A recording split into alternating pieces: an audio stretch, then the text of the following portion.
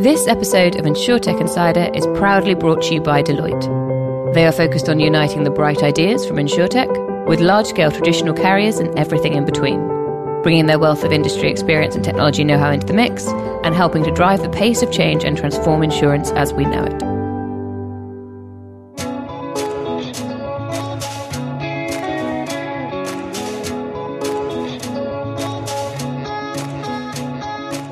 Welcome to InsurTech Insider News. I'm Sarah Kachansky from 11FS, and today's show is a news show. We are going to take a look at the biggest news stories in insurance and insurtech from the last few weeks. Today I'm also joined by co-host Nigel Walsh. How are you today, Nigel? I'm chipper and chirpy, as you've all found out already. That's good to hear. As always, we are not alone, but we are joined by some great guests. So first up, we have returning guest Anton Penner, founder of Flock. How are you today, Anton? Very well and excited about today. So can you, before we get into the exciting stuff, well, actually start with the exciting stuff, tell us a little bit about Flock. Absolutely. So in a nutshell, we sell drone insurance, but we do it slightly differently to how traditional insurance companies do it. We've got a pay-as-you-fly option, so you can go to an app and buy insurance for an hour. You can buy insurance as if you bought Netflix on a subscription basis, but we also cover large enterprises. So super flexible drone insurance. We're also starting to offer other insurance policies beyond drones, starting with insurance for planes. So keep an eye on what we're about to do. Very exciting. Thank you for that. Next up, we have another returning guest, Sophie Winwood, who is investor at Anthemis. How are you today, Sophie? Very good. All the better for seeing you guys again. Well, thank you for coming back.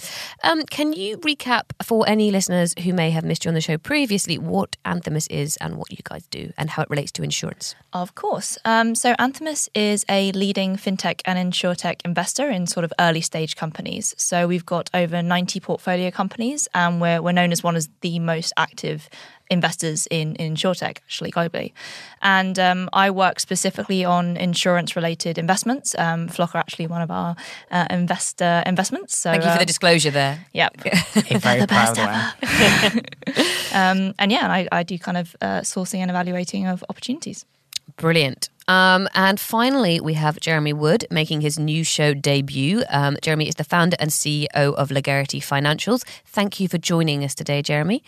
Can you tell us a little bit about both yourself and the company, please? Sure. Well, firstly, Sarah, thank you very much for the invite. It's great to be sitting in this crowd of insurtechs. Me, myself, I'm a startup guy. I've done 5 startups over 27 years. And it's great, actually, to be back in this building because we did one exit in this building when UBS were here many years ago. So I know it well. So I'm a startup guy. We focus on back office, so a little bit different. Most insurtech, fintech firms are looking at the front end, the customer engagement, whereas we focus on the back office, so largely finance. And in the insurance world at the moment, the insurance firms on a global basis are going through a lot of change. They have some new compliance and regulation they have to meet in terms of a new accounting standard. And it's probably the biggest change in the back office that they've seen for probably a generation, so for many, many years. So these are big programs where we enable those new accounting standards. So we're a software house. We do accounting rules. And we tend to deal with complexity. And the insurance world's quite complex in terms of some of the products that they sell, and we enable that. So we do compliance, regulation for accounting change, but also enabling these large organizations to be ready for all of this innovation that's coming at the front end. Brilliant. So that's Legarity. Thank you. Just before we start today, our friends over at Honcho are crowdfunding. If you want to be part of and support the insurtech revolution, then do check them out on Crowdcube. We'll post the link in the description for the show today. Okay, without further ado, let's get started. So our first story today is that SMEs are increasing insurance for Brexit. So according to the Insurance Times, more than a third of SMEs have increased insurance for Brexit. As the UK prepares to exit the EU at the end of the month, Brexit has had a major impact on businesses with profits falling across the board. Because of that, 34% of SMEs plan to increase their stockpiling this year, and 35% of firms have increased cover with a knock-on effect on their cash flow. During preparations for Brexit, 26% of firms have reported profits dropping and recruitment freezing. So what are our thoughts on this? I mean, it sounds eminently sensible to me, but I don't know if anybody else has more profound thoughts on it. I'm with you, sensible, right? I mean, if you've got a position of uncertainty, which Brexit has been ultimately for the last couple of years, then you try and protect the downside as much as possible. Now that it's all, I guess, the train's fully left the station and heading to a certain shore, you've got to work out where your risks are as an organisation for business continuity. So for any large organisation that's been doing this for many, many months and years, you will have a business continuity plan in case of supply chain issue, talent issue, whatever it may be. It's no surprise that SMEs are getting on the bandwagon now, if not already, to make sure that they've got the right covers in place should they not be able to assemble, distribute or get their products and services out there. Yeah, I think the worrying side of this is the impact on cash flow.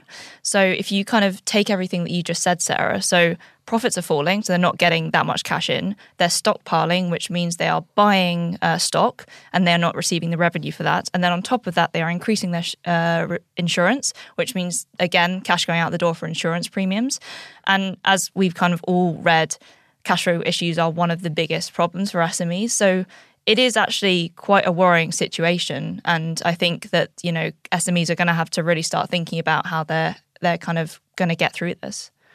I guess the new formats of insurance we're starting to see now could somehow alleviate some of the issues there, right? Like for me, it is almost a demonstrator of what insurance is for, right? As Nigel was saying, we're about to embark on a super uncertain period, and I see insurance as something that unlocks opportunities while taking care of the downside. So yes, I think there are definitely issues with how we've imagined insurance or how we've defined insurance in the past. But nowadays, with the new formats in which we can buy insurance, or I don't know, the way in which we can pay for insurance, I think we can see this as an opportunity more than a challenger. I think for me as well, it's actually quite reassuring to see, because we have done numerous shows on the subject of SMEs and how actually either they find it very hard to find insurance or they just don't have it. The fact that, you know, the 35% of the people who were spoken to for this survey have already made a decision to increase their cover,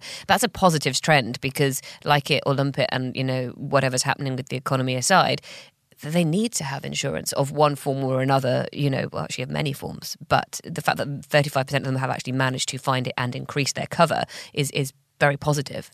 Dare I bang on about it? And Jamie, jump in as well. I think you're going to say something. Dare I bang on about it? This is back to education. Do SMEs know what is available and what they should or could have in the result of protecting against certain instances, whether it's labour or cash flow, as you say, or whatever else it might be?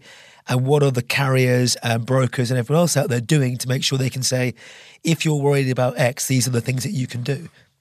So I think I can talk firsthand. You know, I think we're sort of the M in the SME, so we're sort of mid-size firm. I think it will vary between business types, and I think stockpiling, you know, seems to be firms that are maybe in a supply chain or manufacturing side, and maybe software. We have slightly different cost bases, and, you know, what can you protect against? So I think there's a point there, Nigel, in terms of awareness. We're certainly not aware through our channels of insurance of what potentially is available. And then you could probably, you know, with my skeptical hat on, is that really of value to us for the premiums that we would pay? Our insurance needs are relatively simple in terms of as a firm, you have to have sort of all the right covers from a supply. We're doing professional indemnity, those type of products. And coming on, when I knew I was coming on this, actually, I did go to our broker and I said, what do we need to do for Brexit to prepare ourselves? And I wrote down his answer, which was quite enlightening, really. And it was, to be honest, it's all up in the air at the moment. No one seems to know what will happen and can't say how it will affect insurance policies. So that was. Do you want to read that out again? Because that is really important, right? Really helpful, guys. Well, Yeah. It was a question I asked yesterday when I saw these questions come through to our broker. So if just to give you a feel, we've got professional indemnity, we've got normal liability, we have travel, we have health. So all those typical policies. We're not the biggest company in the world, but we do pay reasonable premiums. And that was my exact question to the broker that we've used for many years. What should we be doing? And his exact words were, to be honest, it's all up in the air at the moment. No one seems to know what will happen and can't say how it will affect insurance policies. So from my perspective, that's I think he's doing the opposite of what Anton just suggested there, where this is a huge opportunity for people to change the way that they're selling insurance, the way that they're educating their customers, and it's but of all groups, I would have expected the broker group to be most trying to sell policies. Yeah, well, not even sell, but most up to speed on what the options are and laying out your options for you as an M in the SME organisation pool to say, depending on your risk profile, you could consider everything from A through Z, but based on our experience with you, we think the risk to your business is X. Yeah, but we're not getting that. And as you say, as a broker, they are the sales channel. And you would have thought that if would you're be a what broker they're doing. And you'd like to get some help, then maybe I'm using the wrong broker. But overall, again, going back to our own firm, it's not the thing that's keeping me up at night, when I look at Brexit and the challenges, but awareness of how we could mitigate any risks. I think we're probably a lower risk profile than a lot of other businesses, but it's an important thing.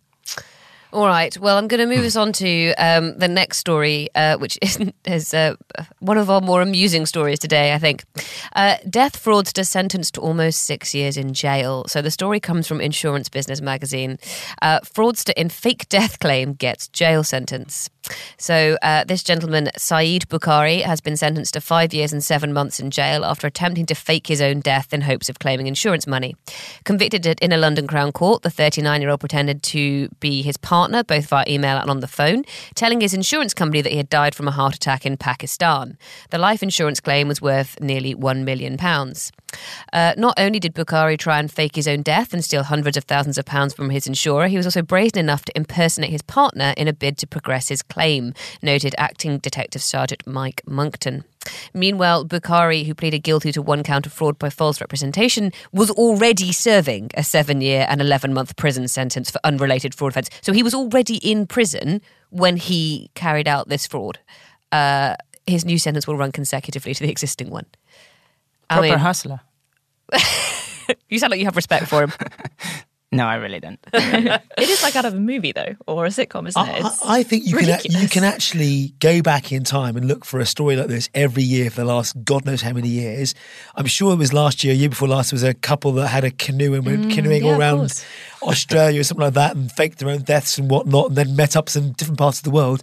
Part of me feels quite sad for the guy. Ultimately, if you get to a position where you go, what would drive you to this situation in the first place? Is there something inherently wrong underneath, or is it just a sheer desire for the greed to see the grand sum of £1 million with a chance of going for a couple of calls here or there? I mean, he managed to create fake documents, including a medical certificate of cause of death and a death registration certificate, again, whilst in prison. Quite impressive. Yeah. There's a lot of resourcefulness going on here, if nothing else. He obviously didn't have enough to do. He needs to get out to the washing aisle or to the cooking aisle, or whatever they do down there and stuff. So, what I'd also like to know is, was his partner male or female? Because if his partner was his wife, yep. Okay, that is more impressive again. How do they catch him? I assume he was trying to impersonate his wife on the phone. Let me have a quick look at the details. I did have it doesn't say how they actually caught them, but they did some checks when the claim first came in, and then he went on to blame his wife for being the issue in the first place. So look, I think as I say, I think you'll see these stories all over the place. I like to highlight these from a fraud perspective and say, actually, our industry has done a really, really good job at trying to weed out these things time and time again. And there was a piece of research over Christmas, I think, that showed the cost of insurance, the cost of all utility bills over the last 10 years has all gone up bar one thing, and that was actually motor insurance, which declined. And that was all down to industry initiatives focused on whiplash and fraud. So by highlighting these things, it brings down the cost for everyone. It does say here, thanks to initial inquiries carried out by the insurer. So the insurer was obviously suspicious, and their subsequent referral to the IFAD, they were able to uncover the full extent of his fraudulent activity. I mean, you'd love to be the guy working on that case, right? I mean, it would be the fun thing, which is like, oh, we caught this guy. Yeah, you've got he was in prison. 1,000,001 different, as you said, false claims for whiplash, or I was in an accident, and then you just get that one really good case. So from it would be interesting to know how far it got before it flagged, and whether that's sort of an automated or is it still pretty manual processing claims? That's my sort of my experience was more manual, but this is where things should be checked. I mean, pretty faking documents quickly. and that sort of stuff is relatively straight. I won't condone it, but you can obviously fake documents online. Almost buy anything you want these days online, right? So it's relatively straightforward to do. How he did it from inside jail is, as you say, resourceful. There's an industry, isn't there, probably around. I'm thinking Frank Abernelli and Catch Me If You Can now. Well, I was thinking about that, I think it's the most recent Oceans film, which is all women, and it's James Corden who plays the insurance investigator. Oh, yeah. And he turns up and that's his job, and it's the most exciting case he's ever had to investigate. James Corden on the InsurTech Insider. Get in. We're nothing if not culturally relevant. Thank you very much. All right, let's move it on. So the next story is that two of Australia's biggest insurers have stopped selling insurance in fire-affected areas. So this came from The Guardian. Suncorp and IAG temporarily stopped selling insurance in fire-affected areas of Victoria and New South Wales. So those are the two states worst affected by the most recent bushfire crisis down under. As of 1:30 on Tuesday the 14th of January, Suncorp had 41 postcodes in Victoria and 6 in New South Wales under embargo. Embargoes are an industry practice when insurers decide either not to sell new policies in a disaster area or to deny claims on new policies in such areas. Basically, it's done to stop people panic buying insurance at the last moment before their homes are destroyed. Both companies review their embargoes daily, and spokespeople have said that the number of embargoes could change rapidly depending on how the situation shifts. We are thankfully over the worst of the fires for the time being in Australia, but the way things are going, there's no sign that they won't come back. They're only a little bit into their summer at this point. IAG spokesperson said the company would still sell insurance to embargoed areas, but customers won't be able to make a claim for specific risks. Yeah. I mean, I understand the insurer's point of view. I also think if you live in those parts of Australia, then you know you're where you're living, you're at risk. But what do you do about the people who? I think there's some parallels here. So firstly, you feel sorry. It's like a bad situation. But it brings in a whole bunch of things, doesn't it? So commercially, they're operating as insurers do. And on one side, you can understand that. They're commercial organisations. Morally, you feel, sorry for the people that are suffering. But there was an analogy back to the UK. So in 2014 with the floods around where I live, just on the Thames, and similar situation. It was, high-risk area, not seen as high risk at the time. And embargoes, people didn't pay up, people coming to the market late for insurers. And ultimately, the government set up this thing called Flood Re, which was funded partly by the industry, but partly by government. We've talked about Flood Re quite a few times on the show. And then that gives them this high risk, for high risk people that can't get cover elsewhere, it gives them a route. And I think, so it brings in a whole bunch of things in a world of climate change, everything else. These events are going to be more and more frequent.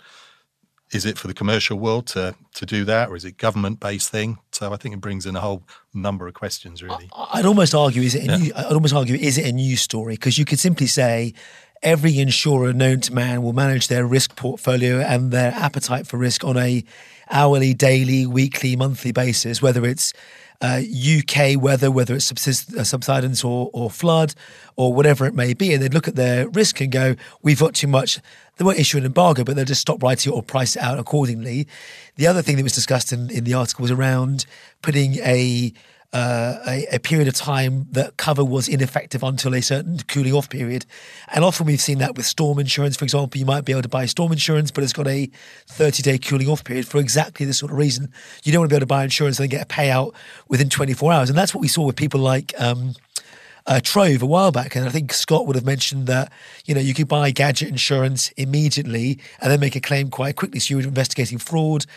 Back to fraud cases, there was an issue where a guy got stopped on the road for not having insurance, but by the time the cop got out of the car behind, he'd bought it on a similar buy miles or pay per mile insurance thing and could demonstrate he had insurance at that time. So I actually think that this is a non-story from an insurance perspective, and actually probably more interesting around at what point does the government step in, like Flood Re, to go natural catastrophe or big issue, what do we do to help everyone here? I disagree. It's not a news story from an insurance perspective, because I think there's probably an awful lot of people who live in Australia who did not know that was a thing. I think there's probably an awful lot of people who've thought we don't have insurance, we should buy it, and don't understand that that's how it works.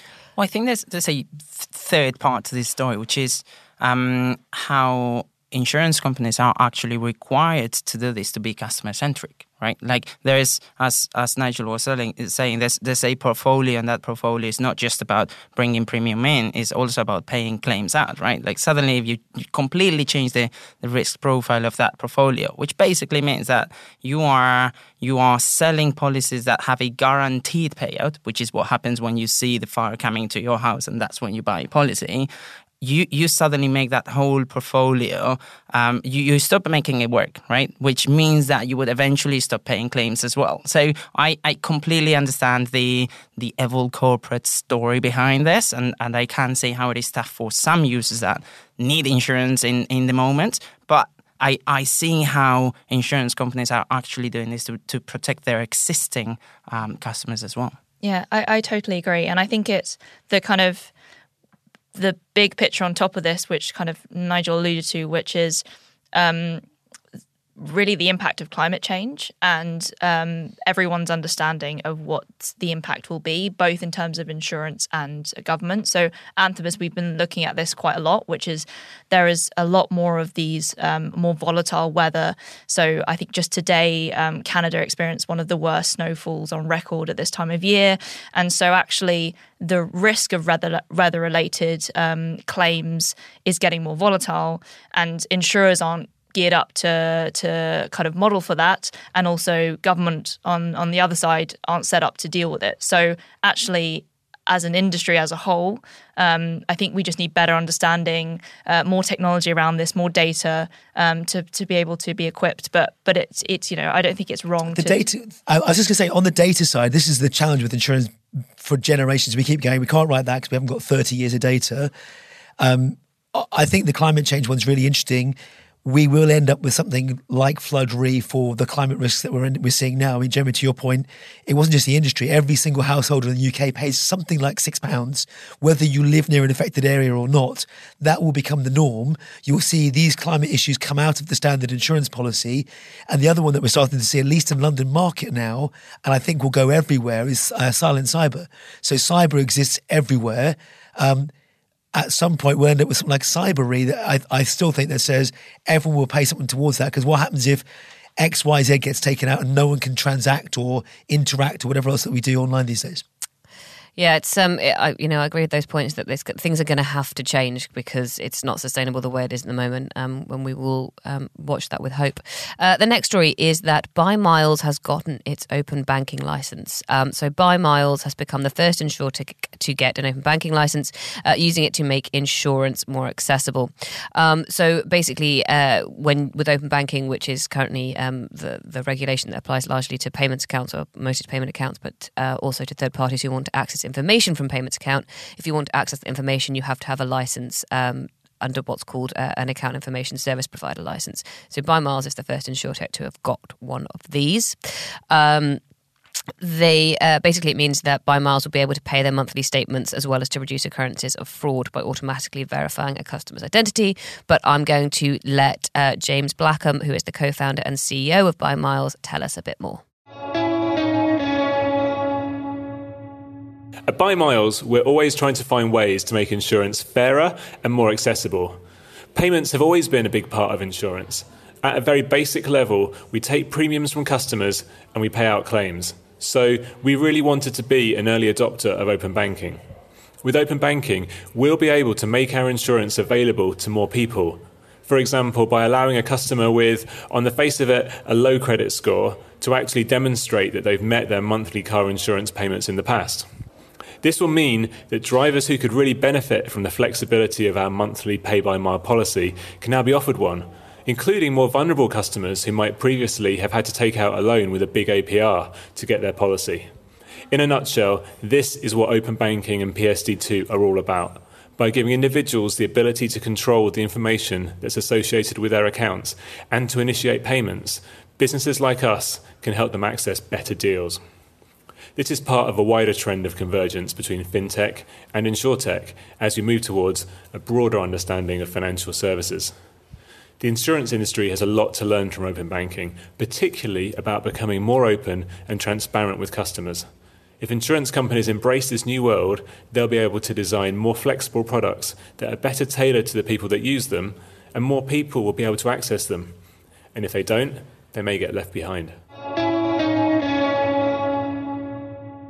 Okay, so I think James covered that pretty comprehensively there. I mean, from my part, I'm excited to see insurers getting in on the open banking action. They're, by no means is by miles the first non-bank kind of non-fintech to get one of these licenses. A lot of other very large companies have done so as well.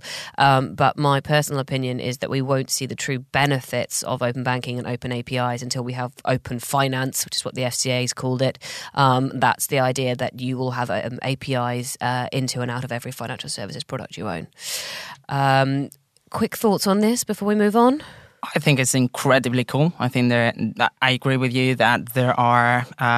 This is just the beginning. We'll start seeing this develop way farther. But there are two fundamental concepts in what James was talking about, which is embedding insurance and everything else from a payments perspective, from an accessibility perspective, that we'll only see more and more and more of that. And we very much believe on that at Flock. For example, you can embed the sale of an insurance policy when, I don't know, you take off with a drone or when you buy another financial product. So we'll start seeing more and more applications there. The second one is how data can actually make insurance more fair, right? Like, why would you be paying, as James was saying, for a excruciating premium when you actually are pretty good with your bills, but for some reason you've got a low credit score, right? Again, exactly the same thing we do at Flock. I think these concepts are only pushed farther by this ultra connectivity that open banking provides. Brilliant. Yes, I think as we said there, very, very exciting. Definitely keeping an eye on that. Particularly open banking's 2 years old now, and I think things are starting to pick up pace. So one to watch with excitement. I heard it. I'm just doing this just to annoy you now. Well, it's not me. We're keeping Hannah and Alex late, and they have to go home too. You can annoy me. Don't annoy the crew. They'll make you sound bad. Did you hear that? I can actually annoy Sarah. That's permission. Can we have that on loop for a bit? No, I'm joking. Do you want me to say something or not? I was just going to say, when I first heard this, I was like, why would we want to do this? I didn't actually understand the rationale that open banking would give us. Listening to James's explanation, I get the point about sharing data, almost like digital identity, to prove that you've got more credibility or you can pay your premiums and stuff. But then the counter to that isn't the buy miles policy in the first instance there to make life easier if you don't want an annually rated product in the first place? So as the two in my mind were kind of, I couldn't put the two together, so maybe I need a conversation with James. I think you need to go away and look at open banking a bit more closely. In fact, I've got a report and a blog you can look at. I'll send them to you later. Can't wait. I'm going to move us on now. So the next story is that Grab is enabling travel insurance. So this came from FinTech News. Grab enables in-app travel insurance for as little as $1 a day. So Grab, which is one of those apps that you find in a lot of Asia, but this one comes from Singapore, starts off as a taxi app, ends up being a logistics app, delivers food, doing quite a lot in financial services actually, and they've moved into insurance. So it's a really holistic player. They've partnered with Chubb and announced the launch of Travel Cover, an on-demand travel insurance service that Grab users can buy within that one app. The first 20,000 customers are able to purchase Travel Cover at a discounted price of $1 a day until the 29th of February for trips within the Asia-Pacific region. We've seen, this isn't the first time we've seen this, certainly. Revolut do something similar. Any thoughts?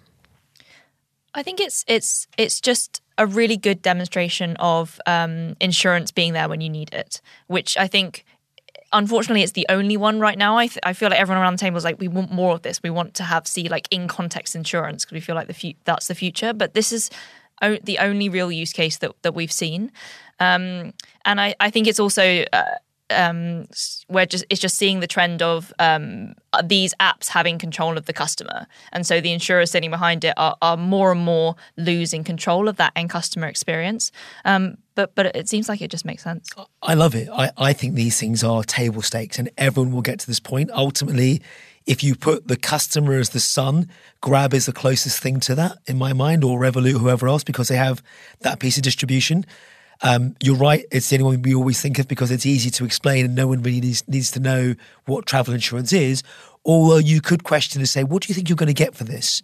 Because ultimately, the time you need travel insurance is that time of booking, not that time of getting to location or whatever else. So there's a slight glitch in it in my mind there, but I think these are absolutely brilliant. I think particularly if you're looking at the part of the world that Grab operates in, I'm almost certain that this is actually targeting non-locals in the sense of Singapore Airport, I believe, has a Grab hub. It's like a lounge. So when you lounge in Singapore, you're escorted to the Grab lounge and that's where you wait for your Grab taxi. Imagine like an Uber lounge, I guess, at Heathrow. That's pretty cool. And so they may well be the sort of people who haven't thought about travel insurance until they get there. You're looking at Asia, a lot of travel across Asia, you get a lot of young people, certainly from Europe and the US, who turn up there. And we are always hearing horror stories about how they're not covered. They haven't got travel insurance and they end up with, horrific medical bills and having to do things like awful things like crowdfund to get home. So I think my suspicion is that that's the market that they're going after. I think as little as $1 a day is an interesting pricing model, but it is only the first 20,000. I'd like to know what that is going to go up to after that initial introductory period. But yes, exactly. The point at which you need it or the point at which you suddenly think about it, to be able to just go into the app that you've already got anyway and go, yes, please. That's the same concept of embedded insurance, right? Like you no longer need the customer to go to the insurer to buy insurance. Insurance goes to the customer, right? I think these are the very first implementations of this, but we'll only see more and more of this happening. Yeah, I feel like it's like cool, sexy insurance. Well, even for a non-millennial, it sounds pretty funky. But from a business, if I'm looking at it as a business. It brings in different challenges, doesn't it? So the concept of a customer retention for a day, it's like acquiring them to start with. It's all about distribution and then getting them to come back and buy, so you're going to have to differentiate yourself on, service. You can't just justify it on cost all the time because it won't make any money. So it's an interesting thing. And having spent a lot of time in the Far East recently, I think I can certainly see as a geography, it would really lend itself because you're always hopping on planes and travelling short distances. And Grab is as ubiquitous because, if you're travelling that part of the world and you're not necessarily comfortable, you don't speak the local language, if you have something like Grab, which how that works, it's going to get you from A to B. I was very upset when I was in Singapore and tried to get an Uber and I couldn't get an Uber. They had their own version. Just switch to Grab. The real proof of the pudding for any of these services comes not in the acquisition of customer, because that's easy if you're a Revolut or a Grab or whoever owns the customer.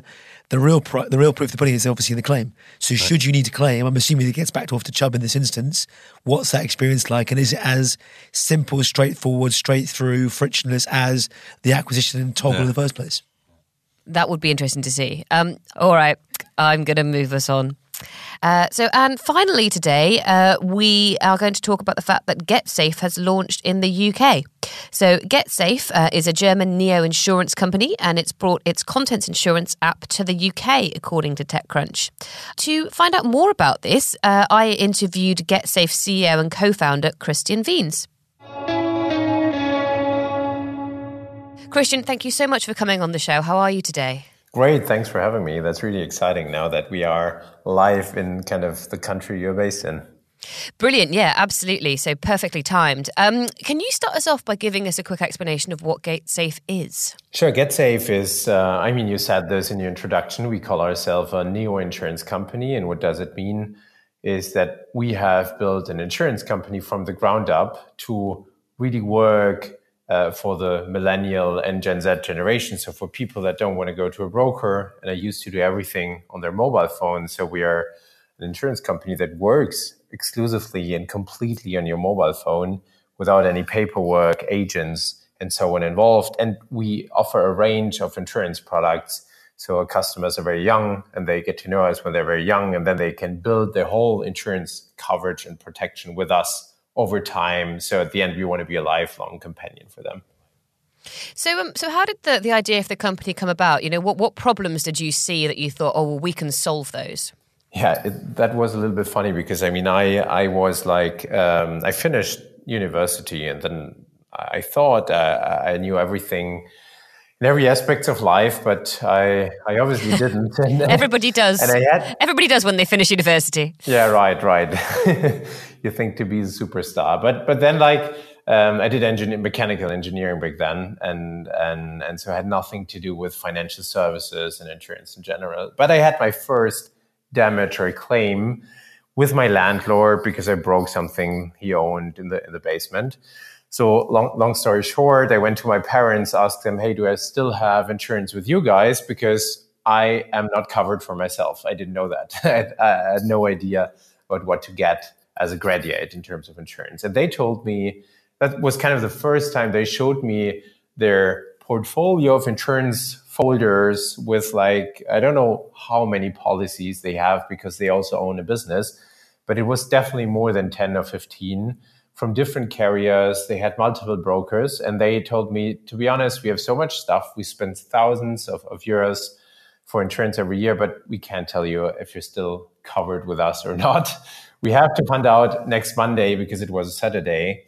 And then I got really intrigued because they spent so much money. They had no transparency and idea.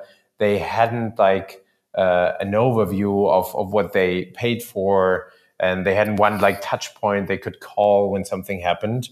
And I felt that as a tech guy, I could do this way better. And that's was the moment when I got intrigued. And then I only found it get saved 1.5 years later when I also met my co-founder Marius. And then things got going. So it's almost like many people who found insurtechs talk about the problem being that people are underinsured. They don't have enough insurance. But it almost sounds like GetSafe came into being from the opposite problem about being overinsured. Yeah, I don't know if they are overinsured. Probably yes, especially if they worked with different brokers and have this business. And so probably they had too much insurance. But that's exactly the problem of an industry that is intransparent, that you don't know that. You don't know if you have gaps or overinsurance and pay too much. And that's why we have like said for us that we don't even want to build one product and make one type of insurance, like let's say home insurance or motor insurance better. But we really want to make the whole thing better for customers, creating a solution that creates consistent coverage throughout your life. So what sort of demographic are you targeting with the company then? Is it that sort of the group that you just mentioned, sort of people of your parents' age who have multiple policies, or is it perhaps people who were like you were at the beginning and had no policies, or is it all of the above? It was kind of my parents' generation first, because that's when I encountered the problem, and we thought it would be a good idea when we launched back in 2015 to offer kind of a digital mobile insurance folder for people that had a lot of insurance. But then we found that from all the customers that we had, like only the young customers were the ones really engaging with us. First of all, because they kind of really embraced mobile technology and were able to use apps properly and enjoyed that experience.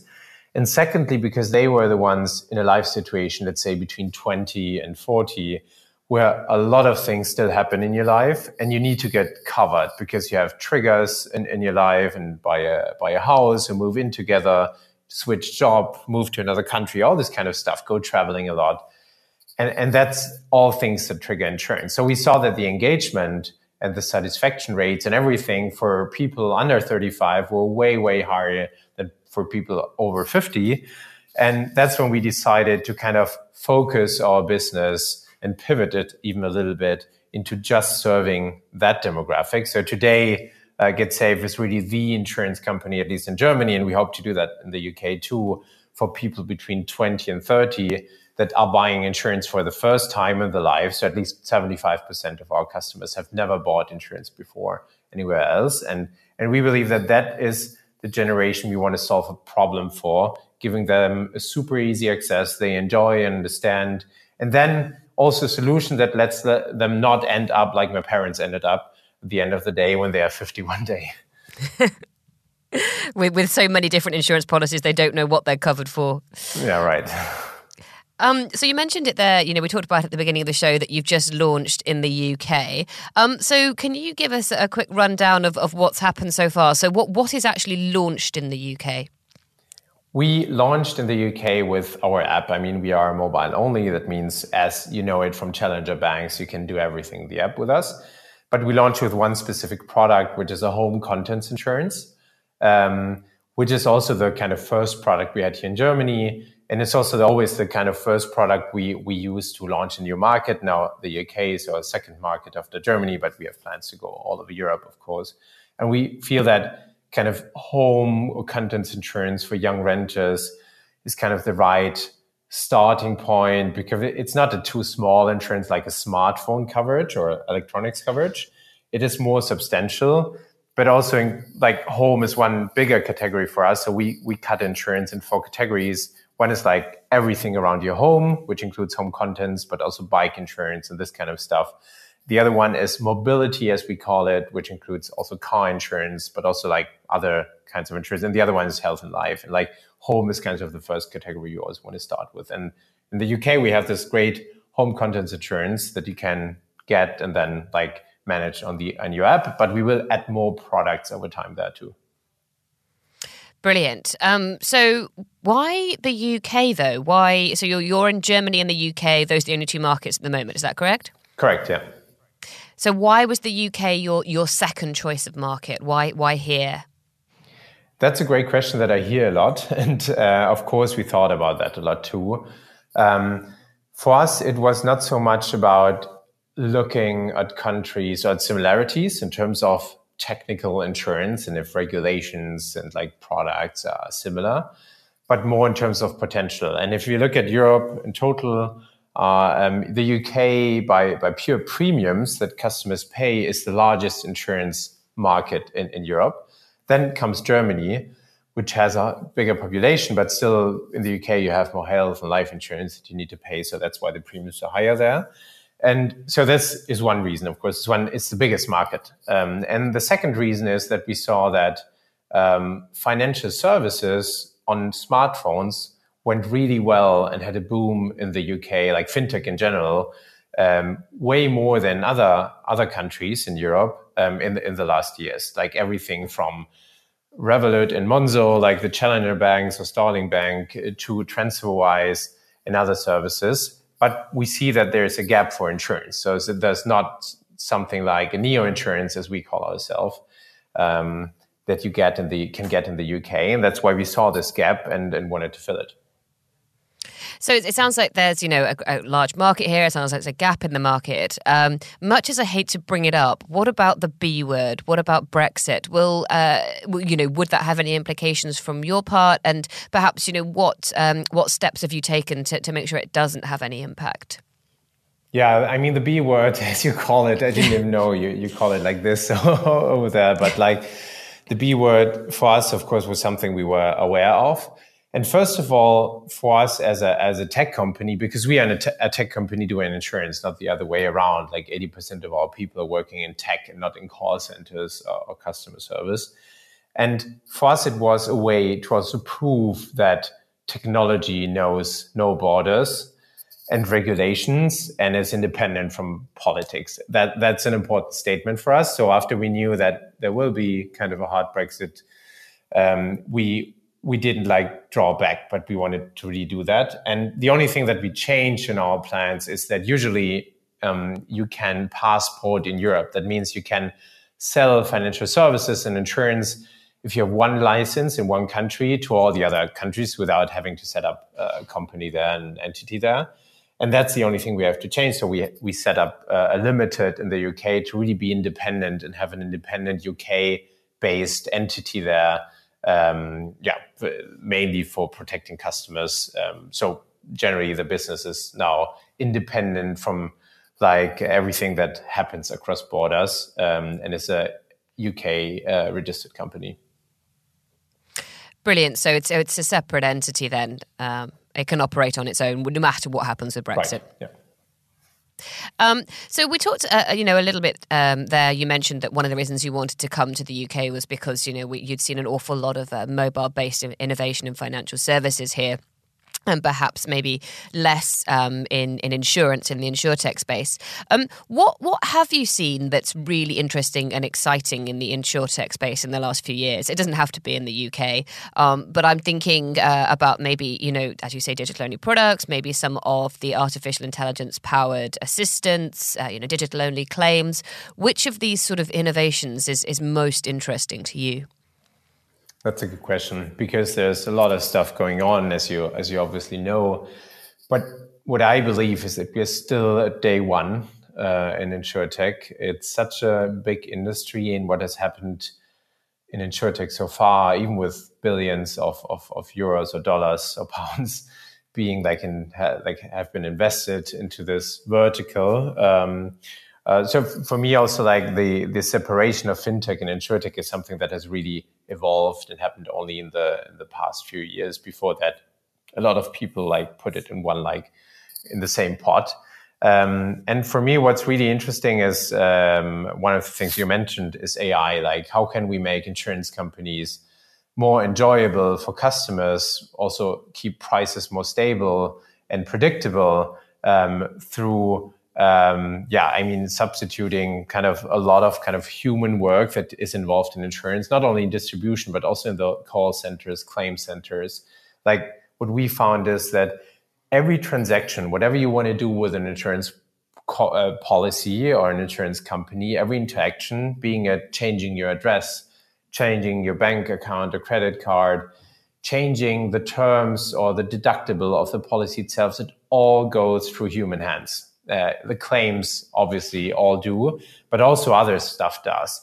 And this is, of course, tasks that can be really automated. And on the other hand, what we see is that what's really lacking in the industry is true smart advice, even for young customers that need to get some education around insurance and some orientation also, because brokers don't want to sell cheap products anymore because they don't get enough commissions. So they focus on more valuable customers. In the UK, you can't even get commissions for selling life insurance anymore, which is a regulation that we expect to come to all over Europe and to have the right incentives. But then again, it becomes expensive to get true advice for life insurance. And I think putting more effort and also personal support in these areas that really require a smart human touch and taking them away from all the standard tasks is a big trend I see that makes a lot of sense. The other thing is, of course, data. I mean, there's no product or service that is probably so defined by data as insurance is, because essentially if you buy an insurance,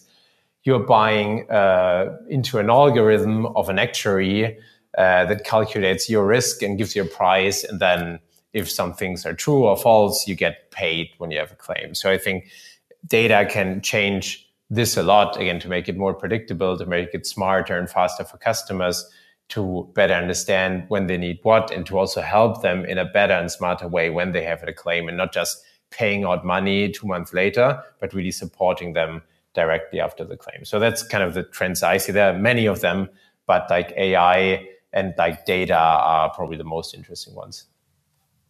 Yeah, no, that's brilliant. Thank you very much for that overview. It's been great to talk to you today. It's been great to hear, what you're up to, and why you're coming to the UK. My final question is, what's next? Where are you hoping to take GetSafe in the future? Do you have any other exciting plans you can give us a hint about, or broader plans you'd like to tell our listeners about? Sure. I think that we talked a lot about technical stuff or regulations and this kind of stuff. I talked about this.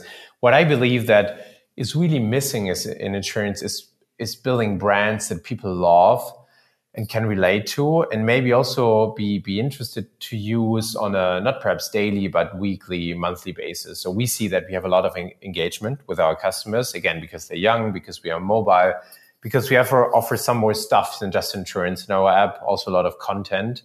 And so we see that a third of our users are kind of using the app every month already. That's not like they use Instagram or TikTok or other stuff, but it goes more in an engagement kind of driven product direction. And so for us, it's really building a European brand in insurance that millennials really love, that they can relate to, and that has another kind of touch and feel than Allianz or AXA, all the big old names that young people can't relate to. And I think that insurance has the potential. It's a very beautiful concept and product, and like deserves kind of a better relationship between customers and the brands themselves. And so we believe that brand and building an interesting, fun, like an enjoyable brand is something that will happen and what we will focus on, and bringing that to all European countries is definitely our next step for 2020 and 2021.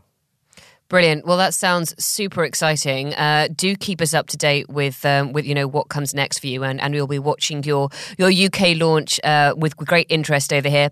Thank you so much for joining me, Christian. Where can people find out more about you and what you're doing with GetSafe? Do you have a Twitter account or a website you'd like to tell people about? Yeah, sure. I mean, thanks for asking. The website is pretty simple. It's hellogetsafe.com.